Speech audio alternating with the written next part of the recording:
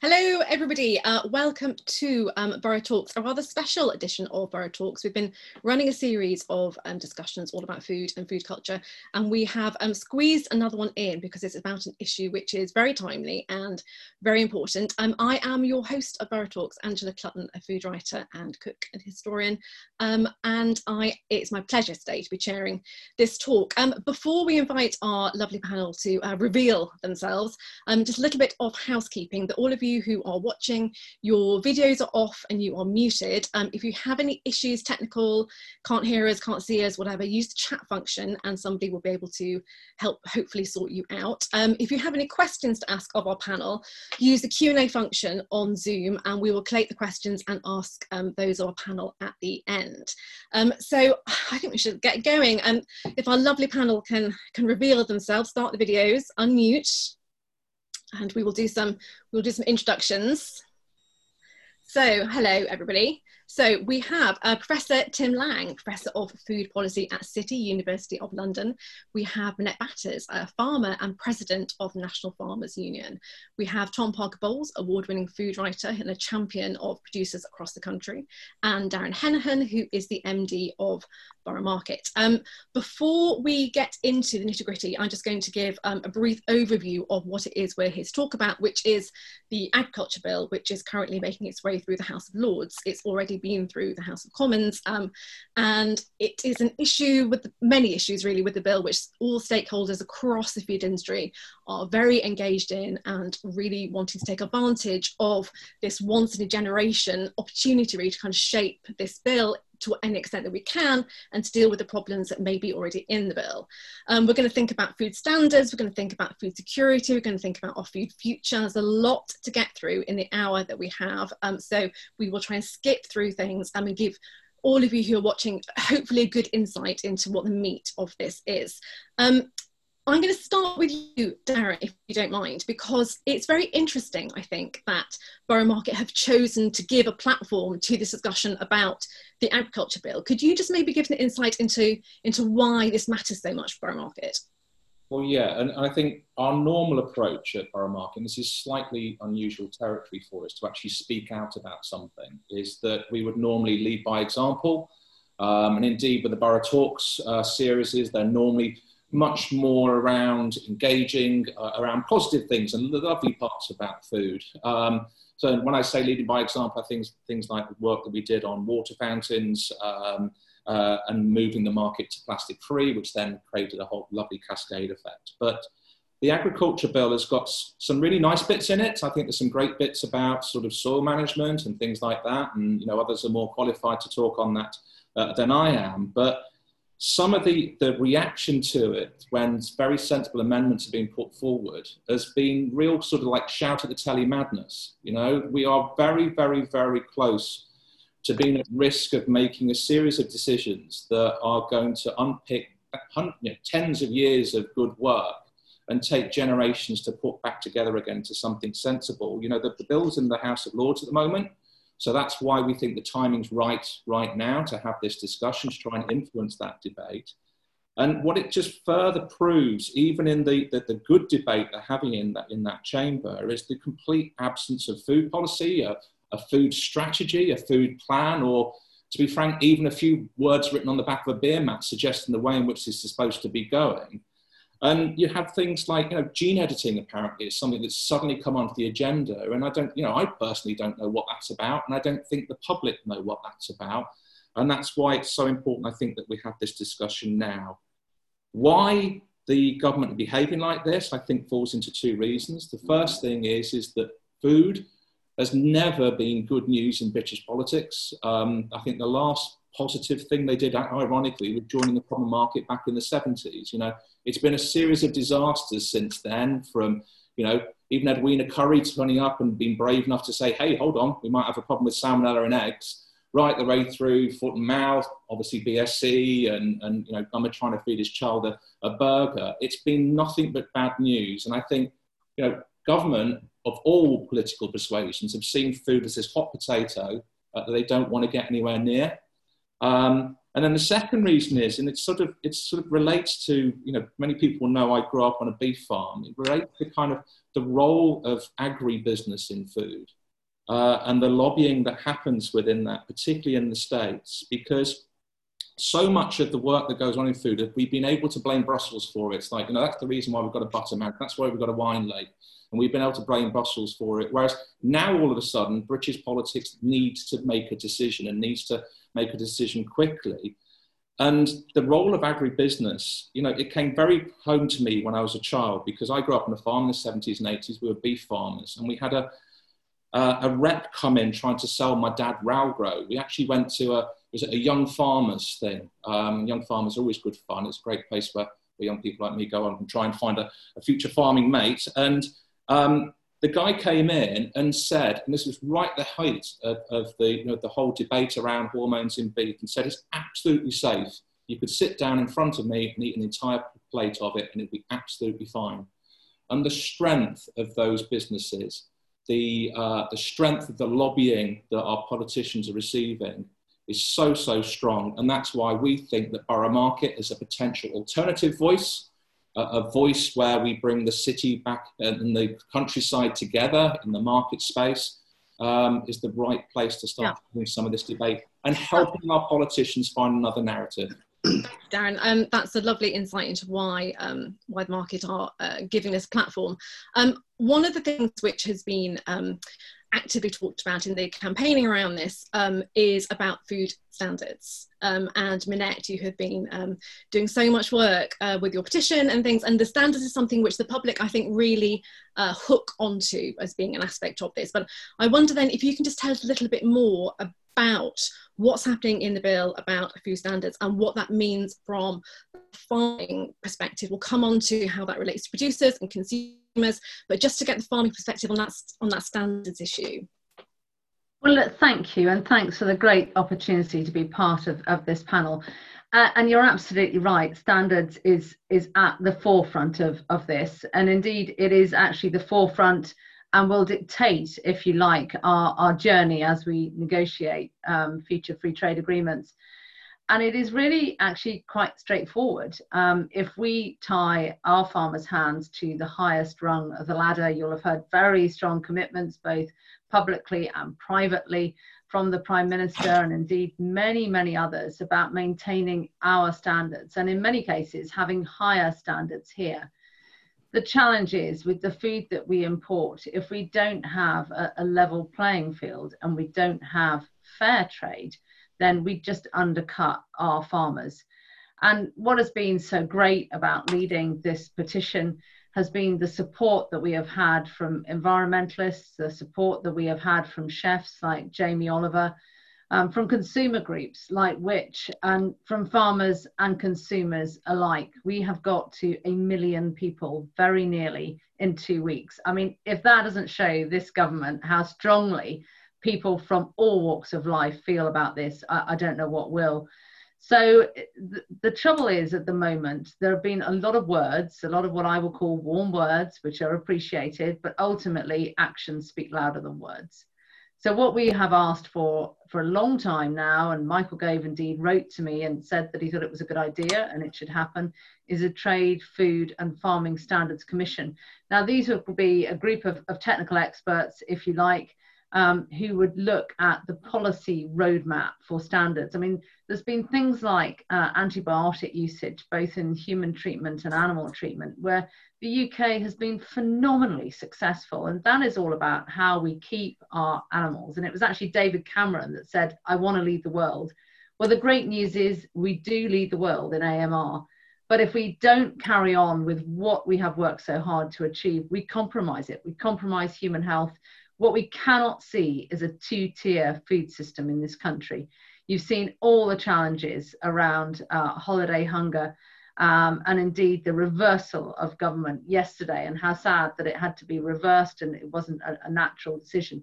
But food poverty is a real issue. Everybody in this country has an entitlement to high quality British food, and if we create a two-tier system, it would be disastrous. And I'm really confident that we hopefully will achieve this Standards Commission being in place. And Minette, am I right in thinking that the issue with the bill is that there is the way that standards mentioned is by not requiring imports to be up to UK standards? That's the issue with the bill. Yeah, there is nothing in the bill. So you saw Neil Parish and Simon Hall put down amendments that were the first challenge to the government, first rebellion since the election. Ultimately, they were defeated, but many in the House felt very, very strongly about these amendments. So the House of Lords is critical that they put those amendments down, and they're very clear with what's needed. The compass test, the moral compass test of this government is whether the House of Commons will take those amendments out. That is what everybody has to be focusing on. That's what the power of this petition is all about, that the Commons does not take that amendment out.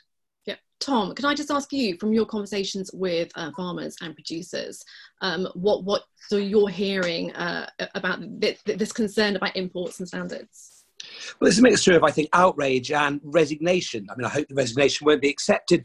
But in terms of the food standards part of this bill, what message does this send out to British farmers, saying, you're farming to the very highest standard, really, really sort of, moving towards sustainable farming, but telling the rest of the world, don't worry, you can dump all your cheap. It doesn't matter about the standards. Send it in. We don't care, because don't worry about the British farmers, because they're stuck to a different tier of standards. It is unfair. It is typical of government, as Minette was saying, of government, not the government. It's endless sort of hollow promises and weasel words and mealy mouth pledge. And it doesn't mean anything. I mean, this is very, very worrying for all the high quality British producers and farmers across the country. It just shows, as Minette says, a double standard. Bring in the cheap stuff, undercut us, but yet British farmers are still sticking to these admirable and very high standards. It's one of the scariest things that's faced agriculture and British food culture for a very long time. Yeah, and I think that we are obviously worried and thinking about the impact on farmers on their livelihoods, but also, and Tim, this is where I would love to bring you in and think about what this means about having cheap food, the quality of the food, and thinking about the public health issues around that. And then maybe we can start to move into some of the food policy elements. Tim, you're muted at the moment. Mute yourself. Well, look, I mean, the others have all said, I think, the critical issues. And I think this sort of understanding of what's at stake is very good. For someone like me, who's worked on all of this for a very long time, it's great that we're now having a really literate and engaged discussion. And Minette's said about the NFU's 1 million signatures. There are others around there. This is very popular, indeed populist as an issue. I want to raise two issues. One is, what if we lose?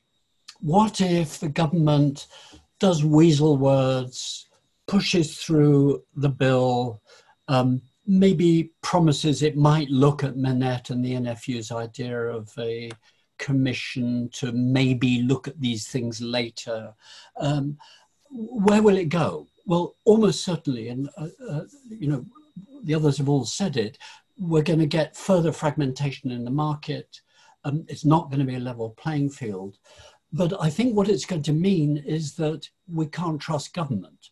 And probably I'm the one who can say that more than any of the others. What that means is attention will focus in, and I've been saying this for a few months now, on the retailers. Whether we like it or not, the retailers are the gatekeepers of the modern food system. They're the one who set the contracts and specifications.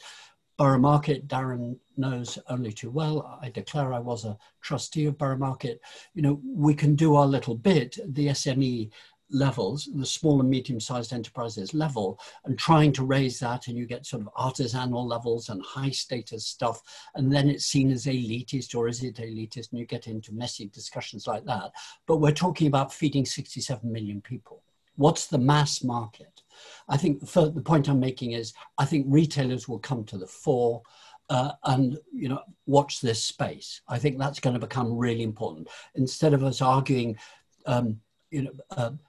DEFRA versus the Department for International Trade sort of dynamics, it's going to be, well, what are you going to do, Tesco? What are you going to do, Iceland? Which way are you going to jump?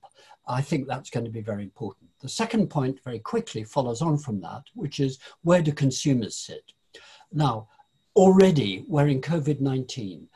already a very divided consumer market where the inequalities in health that are diet related are frankly shocking for the fifth richest economy in the world. And I write about this, as I think some of you know. And I've tried to cover this in my book, Feeding Britain. What is it we want? And that's my point back, my third and last point. I think this is raising a fundamental issue about what sort of food system do we, the Brits, want. And we're still locked into a view that we've inherited from the 1820s to the 1840s or afterwards, what I call a sort of post-imperial and imperial legacy, where we assume someone else is going to feed us. I mean, why on earth are we even thinking about importing food from the US? Why? Why? We import 30% of our food from the European Union. That's what's fed us, actually. British farming and land use isn't addressing what we need for the environment, for society.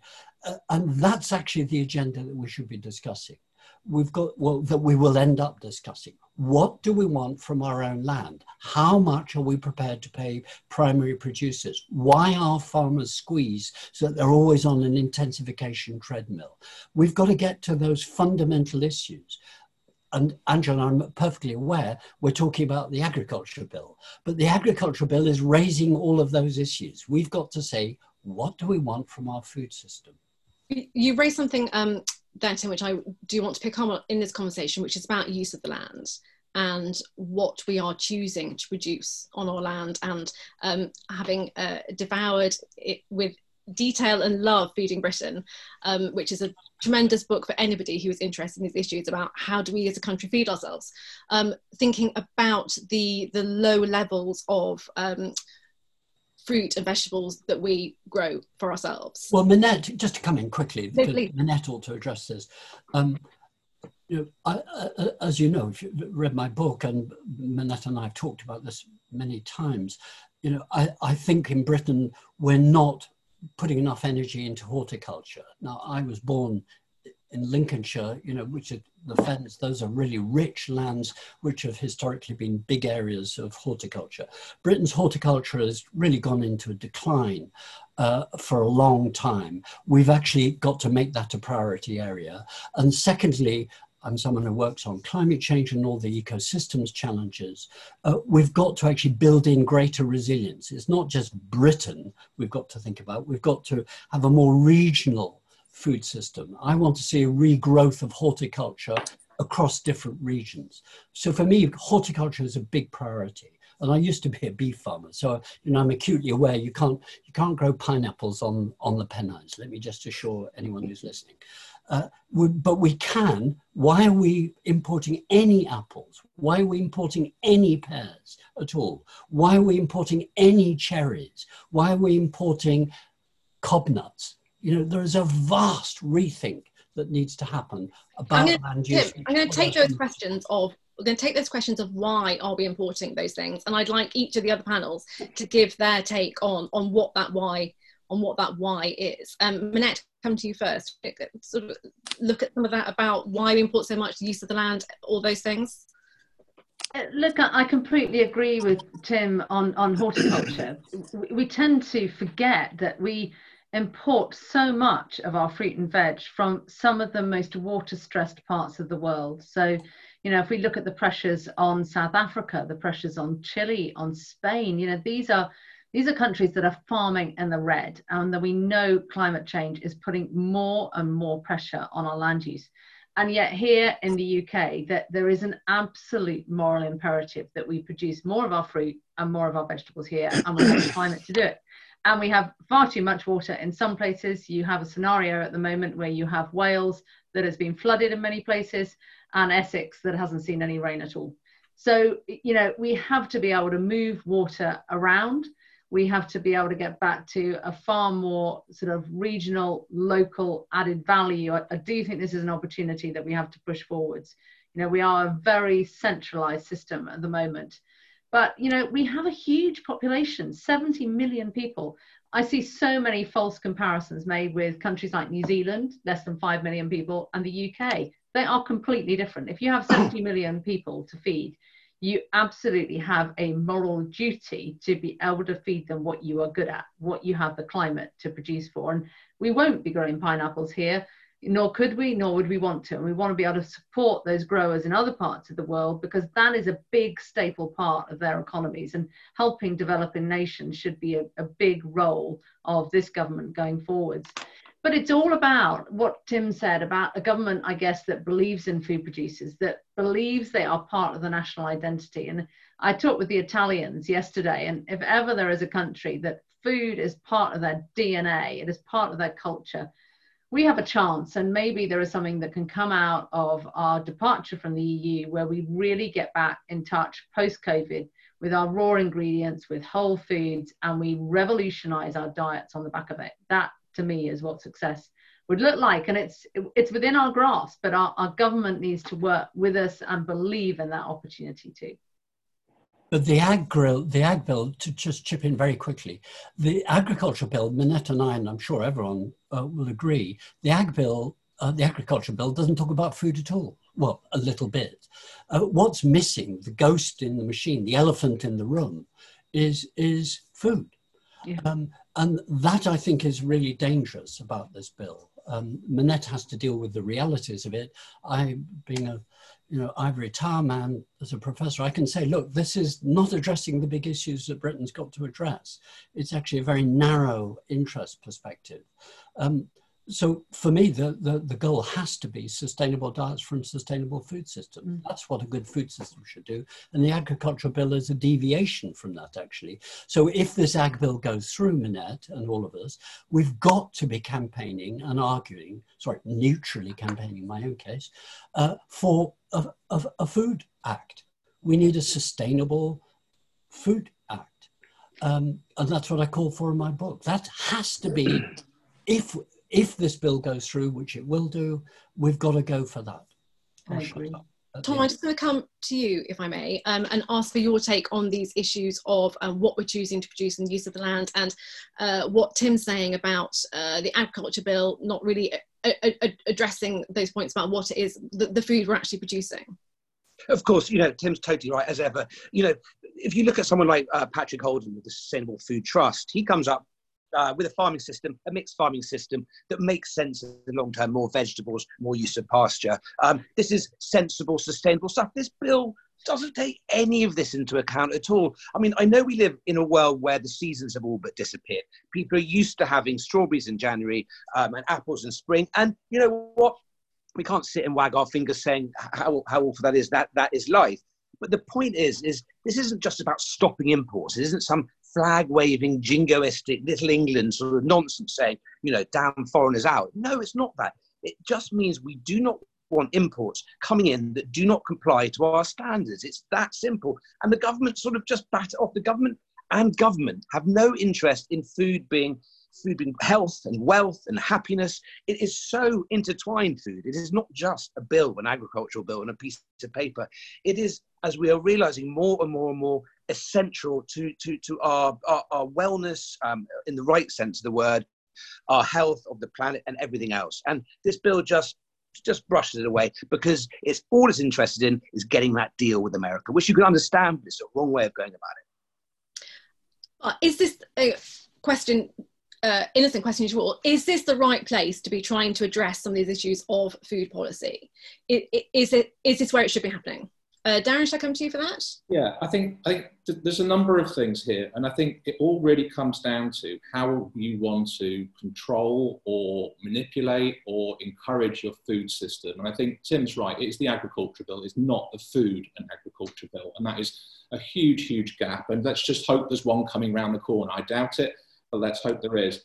Because food is all about the way in which we as consumers have a relationship with that food, because we've got very, very used to being able to go into supermarkets and buy 3 identical courgettes every single week of the year, 365 days, and they're in a little plastic bag, and they're always perfect and they're always there. And we got very, very used to that as consumers. And that relationship hides, that simplistic relationship of how it's presented in the supermarket hides a huge amount of interlinked challenges and compromises and an abuse of the environment and the background in order to be able to achieve that. And I think if you start from the principle that the market is what's going to, the free market is what's going to regulate this, as they do in the States. The reason why organic food is so popular in the States is because it's the only way in which you know that there is no hormones in your beef, or little hormones in your beef, and you have protections from GM foods, etc.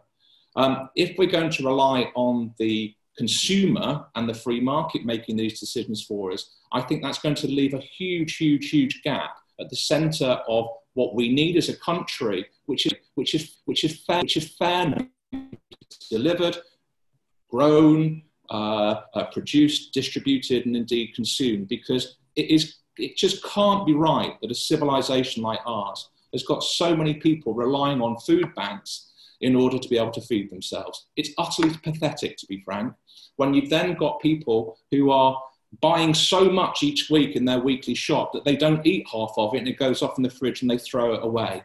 And it's just, how can that possibly ever be right? But if you leave it purely to the market, that's the outcome you're going to get, if not worse. And that's why we need to elevate the debate a little bit more, so that we can have those really, really difficult discussions with people about exactly what they want and exactly what they want to experience from their food and exactly how they want to live their lives. Because ultimately, and this is one of the reasons why Borough Market became successful in the past, is because it's about trust. If the public lose trust with the way in which their food is produced, they rebel against it, and what they then do is they then come to places like Borough and others, and they say, hold on, this isn't acceptable. If you don't put labels on the produce that you're going to be importing, I get Manette's point about a level playing field and all that, but from a customer's point of view, if it's not properly labelled, if it's not properly regulated, how can we make those choices? How can we have that trust? And that is just so significant in terms of a breakdown of the relationship people have with their food. That it, like I said at the beginning, it's going to take generations to fix.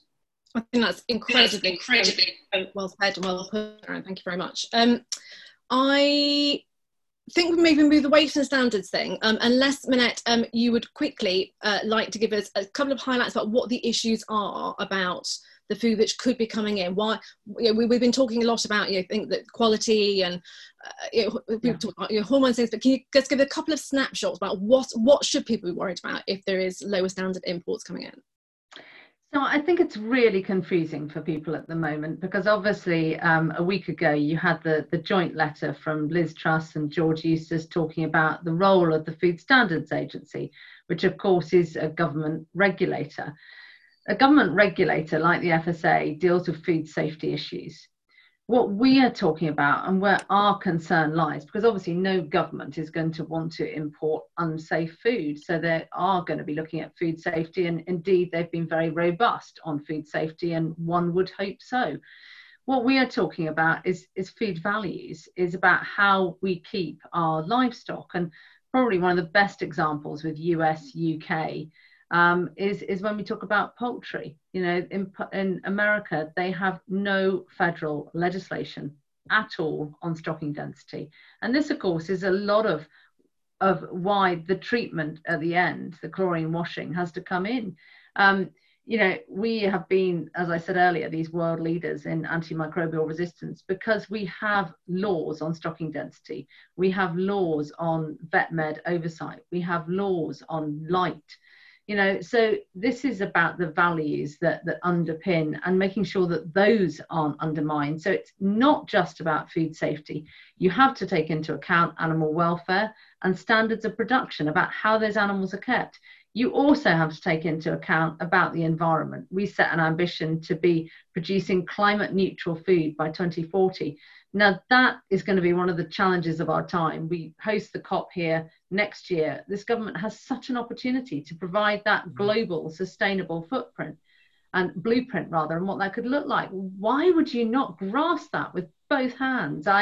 It's hard not to get frustrated and quite angry when it's seemingly not only about this country, about our leadership role in the world. And food actually underpins so much of the challenges, but the opportunities right now to do it right, to do it differently. Yeah. I don't know to what extent people can see the other panelists when one panelist is speaking, but it's very heartening to see Tim Lang occasionally put his thumb up when to endorse what someone else is saying. Particularly encouraging for me. Absolutely terrific that people are speaking and understanding, because you all come from maybe a point of consensus about the bill, but from very different avenues at it. Minette, I'm going to grab that point about the environment and move on to considering that in relation to the agriculture bill. And maybe you're the best person to give us an insight into the changing nature of payments to farmers and how that fits in with land use and the environment. So this is, and it links back to what Tim said earlier, this is a fundamental change. So the CAP was really all about, you had to be actively farming the land to be able to have any public investment in you. You had to effectively prove that you were an active farmer. This is a game changer within the bill because it is about public monies for public goods, and you don't have to be a farmer.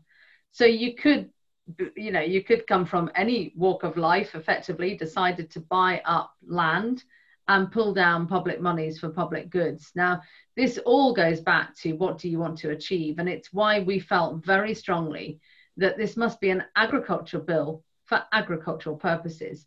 In many cases, it would appear to be an agricultural bill for any other purpose other than agriculture. And this is so fundamentally important, because this isn't about our accession to the EU. This goes back to the 1947 Agricultural Act. And it is life-changing. And if we don't get it right, and worse than that, we don't appear to want to learn lessons from COVID. Now, there isn't one single person in this country who hasn't not been able to buy what they want when they want to buy it. All of us have experienced whether it's not being able to buy pasta, not being able to buy flour. I only yesterday could buy flour to make bread, white flour. I've been able to buy brown flour, I've been able to buy white flour. That's what, 14 weeks on? So everybody's experienced it. And this is why we feel within the bill, you should be monitoring food security on an annual basis, not 5 yearly, as is mentioned at the moment. You should be measuring it against your self-sufficiency so that you can monitor the tail of transition and the impacts of trade and what they are doing to our farmers. You also have to factor into that annual assessment how our supply chains have been functioning and how fair trade and fair terms of trading are working. And Tim, there's been no better advocate on this of the very small and ever lessening part of the value chain that is going back to farmers. So that you've got to look at this on an annual basis. And the moment it's all 5 yearly, they have to learn the lesson from COVID. I hope the House of Lords will work with us. They seem very keen to, on what I would call a package of COVID amendments that are about building in resilience and monitoring this on an annual basis. How could you? Why would you leave an island nation with 70 million people and you're going to review it every 5 years? That would be absolutely certified. I'm just going to come in because I think Tim looks like he's dying to speak. We're getting lots of thumbs up and to what you're saying. But Tim, do you want to just chime in on that? Well, no, I was just raising my thumb because I agree with Minette. I think she's put it absolutely spot on. I mean, this session is, as we're discussing the agriculture bill, this was something that was, with respect to Brits, probably of no interest except to quite a small number of people, if we're honest, Minette. But now the great thing is, the hormones and chlorinated chicken stuff has really made people realize, and I think I agree with Minette, COVID-19 brought it true. But I'm sort of thinking, because it's my job, my job in the centre where I work, we try to look at a policy of the food system. I think where one thing we haven't talked about, which may be slightly shifting it, Angela, you might not want this, but it's not just about what's land for and how much money do farmers get, the point Minette was being nice to me about, but it's true, British farmers and primary producers, fisherfolk don't get much money. Actually, all the money goes elsewhere. Unless we reverse that, for me, a good agriculture bill would actually do that. It would double the amount of money that goes to farmers and make sure that retailers and manufacturers can't squeeze farming into a treadmill. But the issue which I think we've also got to tack into the agriculture bill, and it's another elephant in a very crowded room of elephants, is what about Europe? I mean, if we look, Minette, I'm sure you will agree, if we look at what's happened in COVID-19, we've been fed by Europe. Actually, the food supply chains have carried on the basis of the 1973 agreement when we joined the European Union. This isn't Brexit, global Britain. Are we seriously saying a US food trade deal will replace 30% coming from the European Union plus another 11% through trade deals done as members? I mean, I think that's laughable. No food industry that I know, or caterer even, or food service, thinks that's possible. So there's a very important issue about Britain and our identity.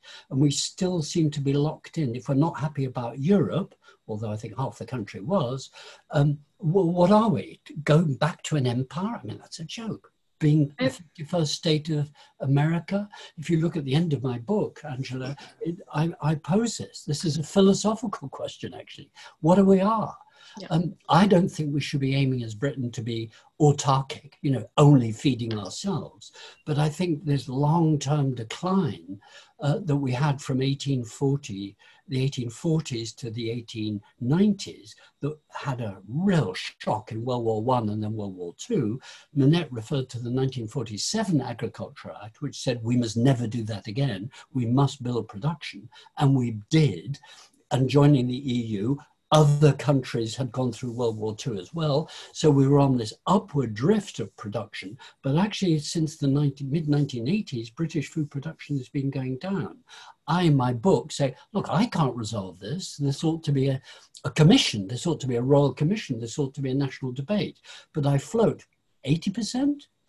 I mean, why not? I think that for food defense reasons, actually, you can tighten your belt if you're producing 80%, if suddenly you are in a very big difficulty or wars or whatever. And let's not underestimate those geopolitical issues. A country that doesn't feed itself is at risk. Tom, I'm going to come to you to pick up on that, if I may, because I know that all through COVID, you've been speaking so actively to farmers and producers around the country. So can I just get your take on some of those points that Tim's been raising, and maybe also a little bit on the previous point we didn't quite get to you on, about how farmers that you're speaking to are feeling about the change in the payment systems and structures? Yeah. Well, I'm sitting among true experts on this. And when it comes down to exact sort of machinations of payments, I'm the wrong person to talk to. But, you know, with COVID-19, the thing about speaking to farmers and fishermen and butchers and all across the land was, you know, they were staring over a precipice. And somehow, thanks to a combination of the British public supporting them and them working incredibly hard to turn around their usual systems into a, you know, moving, let's say, from a, you're supplying lots of hotels and restaurants. Suddenly that tap's turned off. What do? Well, you turn to a different chain. You start, you know, you shut down your kitchens. You start doing ready meals. You start selling direct and delivering direct. And it's incredible how many of our farmers have managed under these circumstances to continue selling and to continue thriving. But it goes back for me to a problem with food and agriculture, is that government over the last 20 years just don't care. They treat food as a hobby. The only time government pay any attention to food is when Jamie stands up and says, can I come and see you? Oh, then they do it. Blair, you know, the whole of the Labour, Conservatives, there just seems to be no votes for them in agriculture. And this is the most important thing. And speaking to everyone during the pandemic, you feel that they were hugely moved by how much the British public, or a huge section of the British public, care about British agriculture, care about knowing where their food comes from and knowing, you know, traceability and sustainability. It's no longer this sort of middle-class, finger-waggy, ivory tower business. This affects all of us. And I think what we've seen during the pandemic is how important British farming is to feeding the nation. And as Tim said, it's all down now to the supermarkets, and you know, but buy British for the supermarkets is often a marketing ruse. You know, it's like organic. They say, isn't it wonderful? We can make a bit more money of it. We have to change the way as a nation we fundamentally feel and act about food. It's not just this bill. It's the way government and the British think about food. That has to change. Without that, we're in real trouble. Well said. Well said. Tim, I'm going to grab that and lead us straight into questions. We're getting a lot of questions in from the many people who are watching, which is just wonderful that people are so engaged with the issue. So we're going to go to questions, and I'm going to take, so someone's asking about supermarkets, which just chimes in what you've just been saying, Tom. We have a gentleman saying the supermarkets decide where apples come from. They import New Zealand apples in the UK apple season. Why, and how can we stop that happening? Who wants to grab that? Somebody must want to grab it. Darren, you put your hand up. Go on, you go for it, Darren. So what you do is that you, first of all, buy unusual types of apples. You think about what apples you're buying, and you might want to go to somewhere that isn't a supermarket. And I'm not just saying that because I run something that isn't a supermarket. I'm saying that because it can make a real difference. And one of the lovely things that's come out of COVID, if you can possibly say that sentence at the moment, is that people have returned back to buying veg boxes. And it isn't just like the wafty middle class. Everybody has returned back to buying vegetables direct from producers, direct from farmers, direct from the fishermen. The fishermen on the docks are reporting a huge upsurge in sales. So if you want to make a real difference, the supermarket's got a huge role to play in this. Tim will talk about, I think there's 9 different desks that actually buy the food in this country. But actually you as a consumer can make a huge difference just simply by the way in which you behave and the things that you choose to buy and where you choose to buy them from. And I think, go for it, Tim, yes. Very good, well said. I agree with that.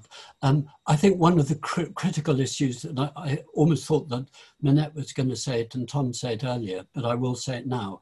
One of the critical issues that I think is not being dealt with by the Agriculture Bill is short chain supply chains versus long supply chains. And Darren was raising the for me, critical issue of big corporate retailing versus more diverse small and medium-sized enterprises. And I think, we've got these giant retailers, but this has got to be a moment when we actively try to encourage consumers, to encourage and build on the sorts of things that Darren was just saying there about more local, more supply chain, more primary producers straight to consumers, or as short supply chains. That's a really important and understated element of the food debate at the moment.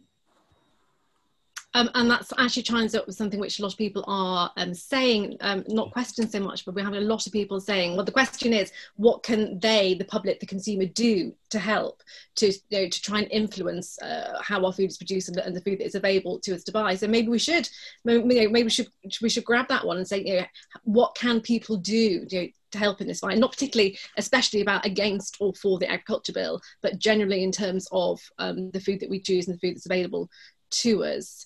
Can I throw in just a quick thought?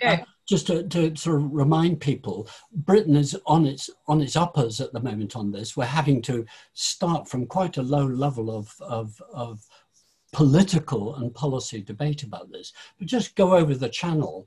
30 years ago, my namesake Jacques Lang, no relative at all, but was the culture minister, began a debate that has ended up in France, and I describe this in my book, with Loi d'Alimentation, which basically doesn't just encourage, but mandates a percentage of local food produce. Unless we have, this is, I think, the thing all of us have agreed, the Agriculture Bill has got bits in it which are okay and some principles are okay, but it's got this elephant in the room that's not dealing with food. And one of the things we've got to put in, if not in the bill, into a very fastly drawn up act after it, has got to be something about re-regionalisation of food systems. And I speak as someone who works on resilience of food systems, and I was a lead author of the Lancet report. One of the critical things, and I end up in my book with this, Britain doesn't have, and England doesn't have particularly a regional approach to food. We've got to rebuild that. Italy did it, France did it, we need to do that. But I think it needs legal underpinning. Excellent. Darren, do you want to add anything here about education, if that's even the right word, in terms of the consumer and the public? Well, I think it's education right the way through it. I talked to some of Minette's lovely farmer members about 1.5 years, 2 years ago now, and they were up in Northumberland, and they were describing, well, how can we get away from the fact these are livestock farmers? How can we learn from Borough Market? And I said, But what you need to do is you need to understand what you're producing and why it's special, why it's different, why it's better. And then all of a sudden we found out that through the discussion, they were grazing their sheep on heather up on the top of moorsides, which gives a particular taste to the meat. That is brilliant. That puts the price from a fat stock auction of, to be frank, very, very similar numbers to what we were getting when I was farming in the 80s, through to actually what we're able to sell things for in Borough, and indeed what people are able to sell things through in other farmers markets. Understand the value of your product. And that's an educational thing at the beginning, at the producer, but also then there's an education thing at the retailer, where the retailers get across that story, get across that magic of the food. And so other countries are so much better at this than we are. Get across why their cheese is so amazing, how the regional products say something about the place where you're visiting. And then the consumer understanding really the answer to the question that's been asked. So how can we make a difference? And it is all about buying what you want, buying only what you need, using it all, shopping regularly, understanding what you're buying, and understanding how to use that. And I think, Angela, you run a lovely Borough Market Cookbook Club where you can learn about all these lovely things, and Angela tells you what you're doing well and what you're doing wrong. I still haven't gone because I'm slightly scared of Angela when I'm cooking. But it is that sort of thing. It's about getting engaged with your food. It's about being interested. And there is so much information out there. Wave your mobile phone around, guys. You've got more information about food, a bigger encyclopedia of knowledge in your hand than any person has ever had in the history of mankind. You can find things out, you can understand, and you can make a decision that really means something. Tom, I feel that a lot of your work is about trying to inform and educate people about their food choices and about smaller producers. Do you want to speak a little bit about this, about how we can do more of that? I think it's very important to not go back to finger waggy, patronising people, saying, you don't understand, you must eat like this. I hate anything to do with being told how to do things. But what you find is when somebody, for example, tries, I don't know, Peter Gott's wild boar or Daphne Tilley's lamb, and you just say, try this. And it's all about going back to what Darren's saying, education. You try a bit and say, well, they say, and usually people go, oh, wow, this is amazing. It tastes so good. Well, it is a little bit more expensive. Why is it a little bit more expensive? Well, it requires more work. The beast is slaughtered at a later age and everything else. So, we can all sit and say, you must support the small producer, but it's important to mix punter and producer and get them tasting and realizing why, this food is so good and why regional food is so important. It's not an academic thing. It's something, food is the one democratic experience we all have. You can be celibate, you can dodge your taxes, you have to eat. You might not like food, but it is our one universal experience. And so therefore it is fundamentally democratic, sitting down, breaking bread, with your friends or family or whatever. We have to go back to the basics again, to teaching not home economics, but cookery in schools, to understanding of ingredients. Not everyone has the money to buy Peter Hannon's beef or whatever it might be, but we've got to the thing where chicken and salmon have become commodities. They've become cheap.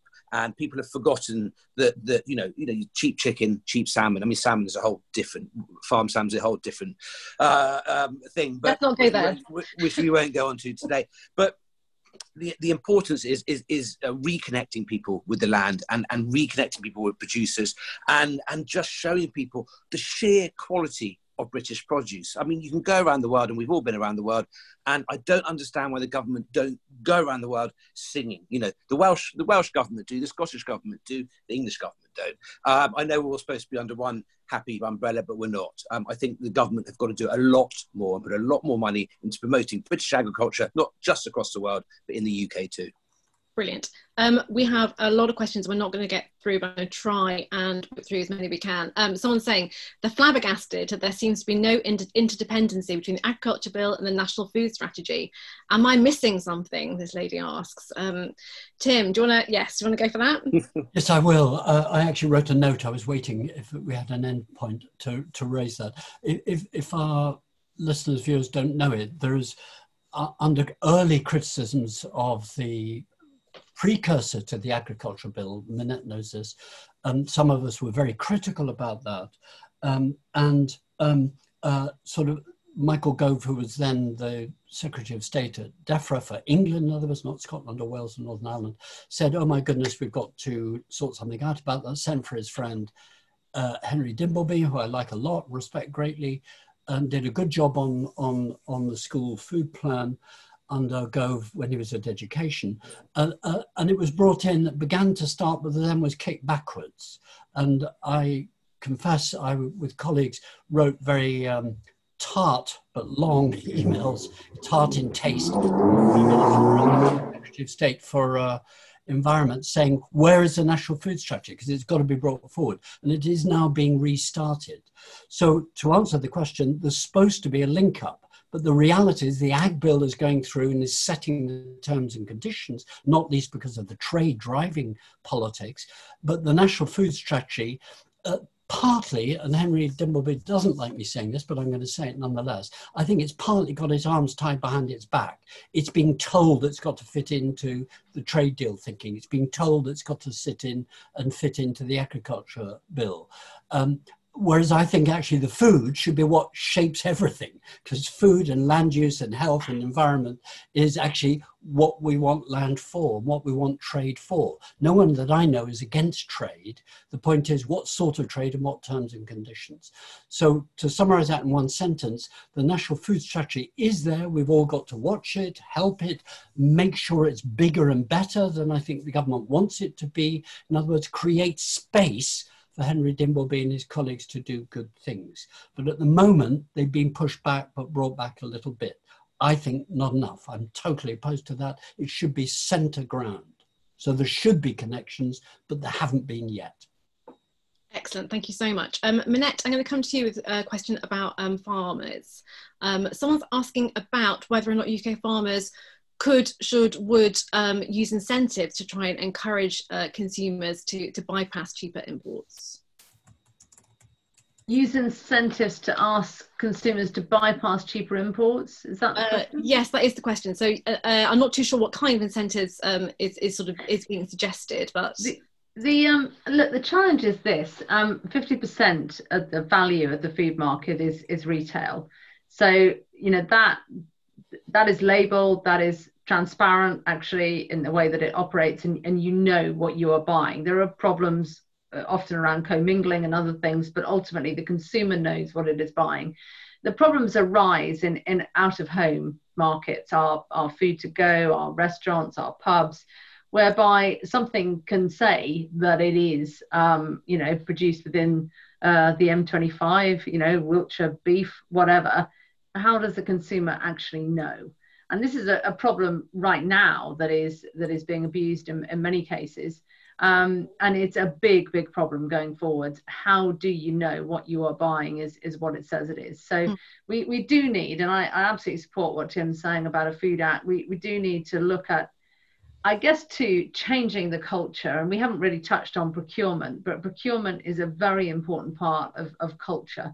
And at the moment, there is very little fresh going into our hospitals and our schools because the Crown commercial contract is just set so low. So in the NHS at the moment, £3.50 for 3 core meals. It's hard to see how the journey back to health starts with a contract that is set so low. So, £3 billion worth of market, that is a real game changer in culture and values. And ultimately in our schools and hospitals, what is more important than what we're eating? Yeah. Going to take this, I think this is probably going to be for you, Tim. We have someone saying, as a country we value our NHS, and as individuals we value our health. What role does the health lobby have in the fight for decent food, not least in battling the vast challenge of type 2 diabetes? It's such a big issue and such a big question. We don't have bundles of time, Tim, but if you could grab that. Well, the answer is it's a good question, and absolutely, it's one of the things I think all of us have raised, Tom, with great passion, and rightly so. Coming out of the COVID-19, people really realised, look at it, our Prime Minister was 17.5 stone, he went in, we know obesity is a factor in survivability to COVID-19, we're learning more and more about it, but the country is a totally unequal society, but it's also very uneven in terms of its health profiles. and its socioeconomic gradient, if we use the pompous academic language, or just its social class. But the critical issue is that we still aren't grappling with an issue that did surface under, and I agreed with Tom in his lumping all politicians together, but it did actually surface under Labour, because Gordon Brown, when he was Chancellor of the Exchequer, just saw the rising bill of the NHS, and he asked a banker, Sir Derek Wanless, to review it. And the conclusion of those reports in 2002, 2004 was that the NHS would be bankrupted by food unless we got a grip and started addressing prevention. Now that's back to the point we've all said about culture. That means it's actually saying, you mean I, Tim Lang, or you, Angela Clutton, we're not 100% responsible for our own diet and health? You mean there's a societal element to it? Yes, that is actually it. How I eat affects everyone else, affects taxpayers. And I think part of the cultural change that's got to happen is a shift away from me and food to us and food. And I think Marcus Rashford, the young Manchester footballer, has actually just very gently kicked that in to the policy playing field, actually, of saying it's not good enough just to say, well, poor people, it's up to them how they eat. It's not. It's about social conditions and the infrastructure. So I come back, the older I've got, the more I think infrastructure of food is a critical issue, whether it's colleges supporting the trills and the skills and the training, the abattoirs. I've just tried to reply to the abattoir question, by the way. You know, we've got to actually decentralize England, decentralize even within Wales. Wales is 3 countries. It's not one. It's, you know, North, Middle and South Wales. We've got to think much more imaginatively, I think. And I think the artisanal food movement is doing that, actually. It's in the forerunner of that. It's a champion of this. Excellent. We are going to be wrapping up soon, but I think we have shown that there is many complexities and many concerns around the agriculture bill, and it's just had its second reading in the House of Lords. It's now going to the committee stage, that's right. And so we are at a point where amendments can be tabled into it. Minette, I'm going to come to you, and because I know you've been so proactive about your petition. Can you just tell us a little bit about the petition and how people can engage with knowing more or trying to kind of make have some impact, I suppose? Well, firstly, we're not quite at 1 million. So if everybody that's watching this can engage and get that petition shared far and wide, we need to get to 1 million. That would be really, really good. So when 2 million. The petition is staying live, Tim. So ambition, in the autumn, at Christmas, Minette, 10 million. And that's on the National Farmers Union website, Minette, yes? It's on, you can see it widely on social media, but yes, if you Google National Farmers Union, you will find the petition. So please do sign that.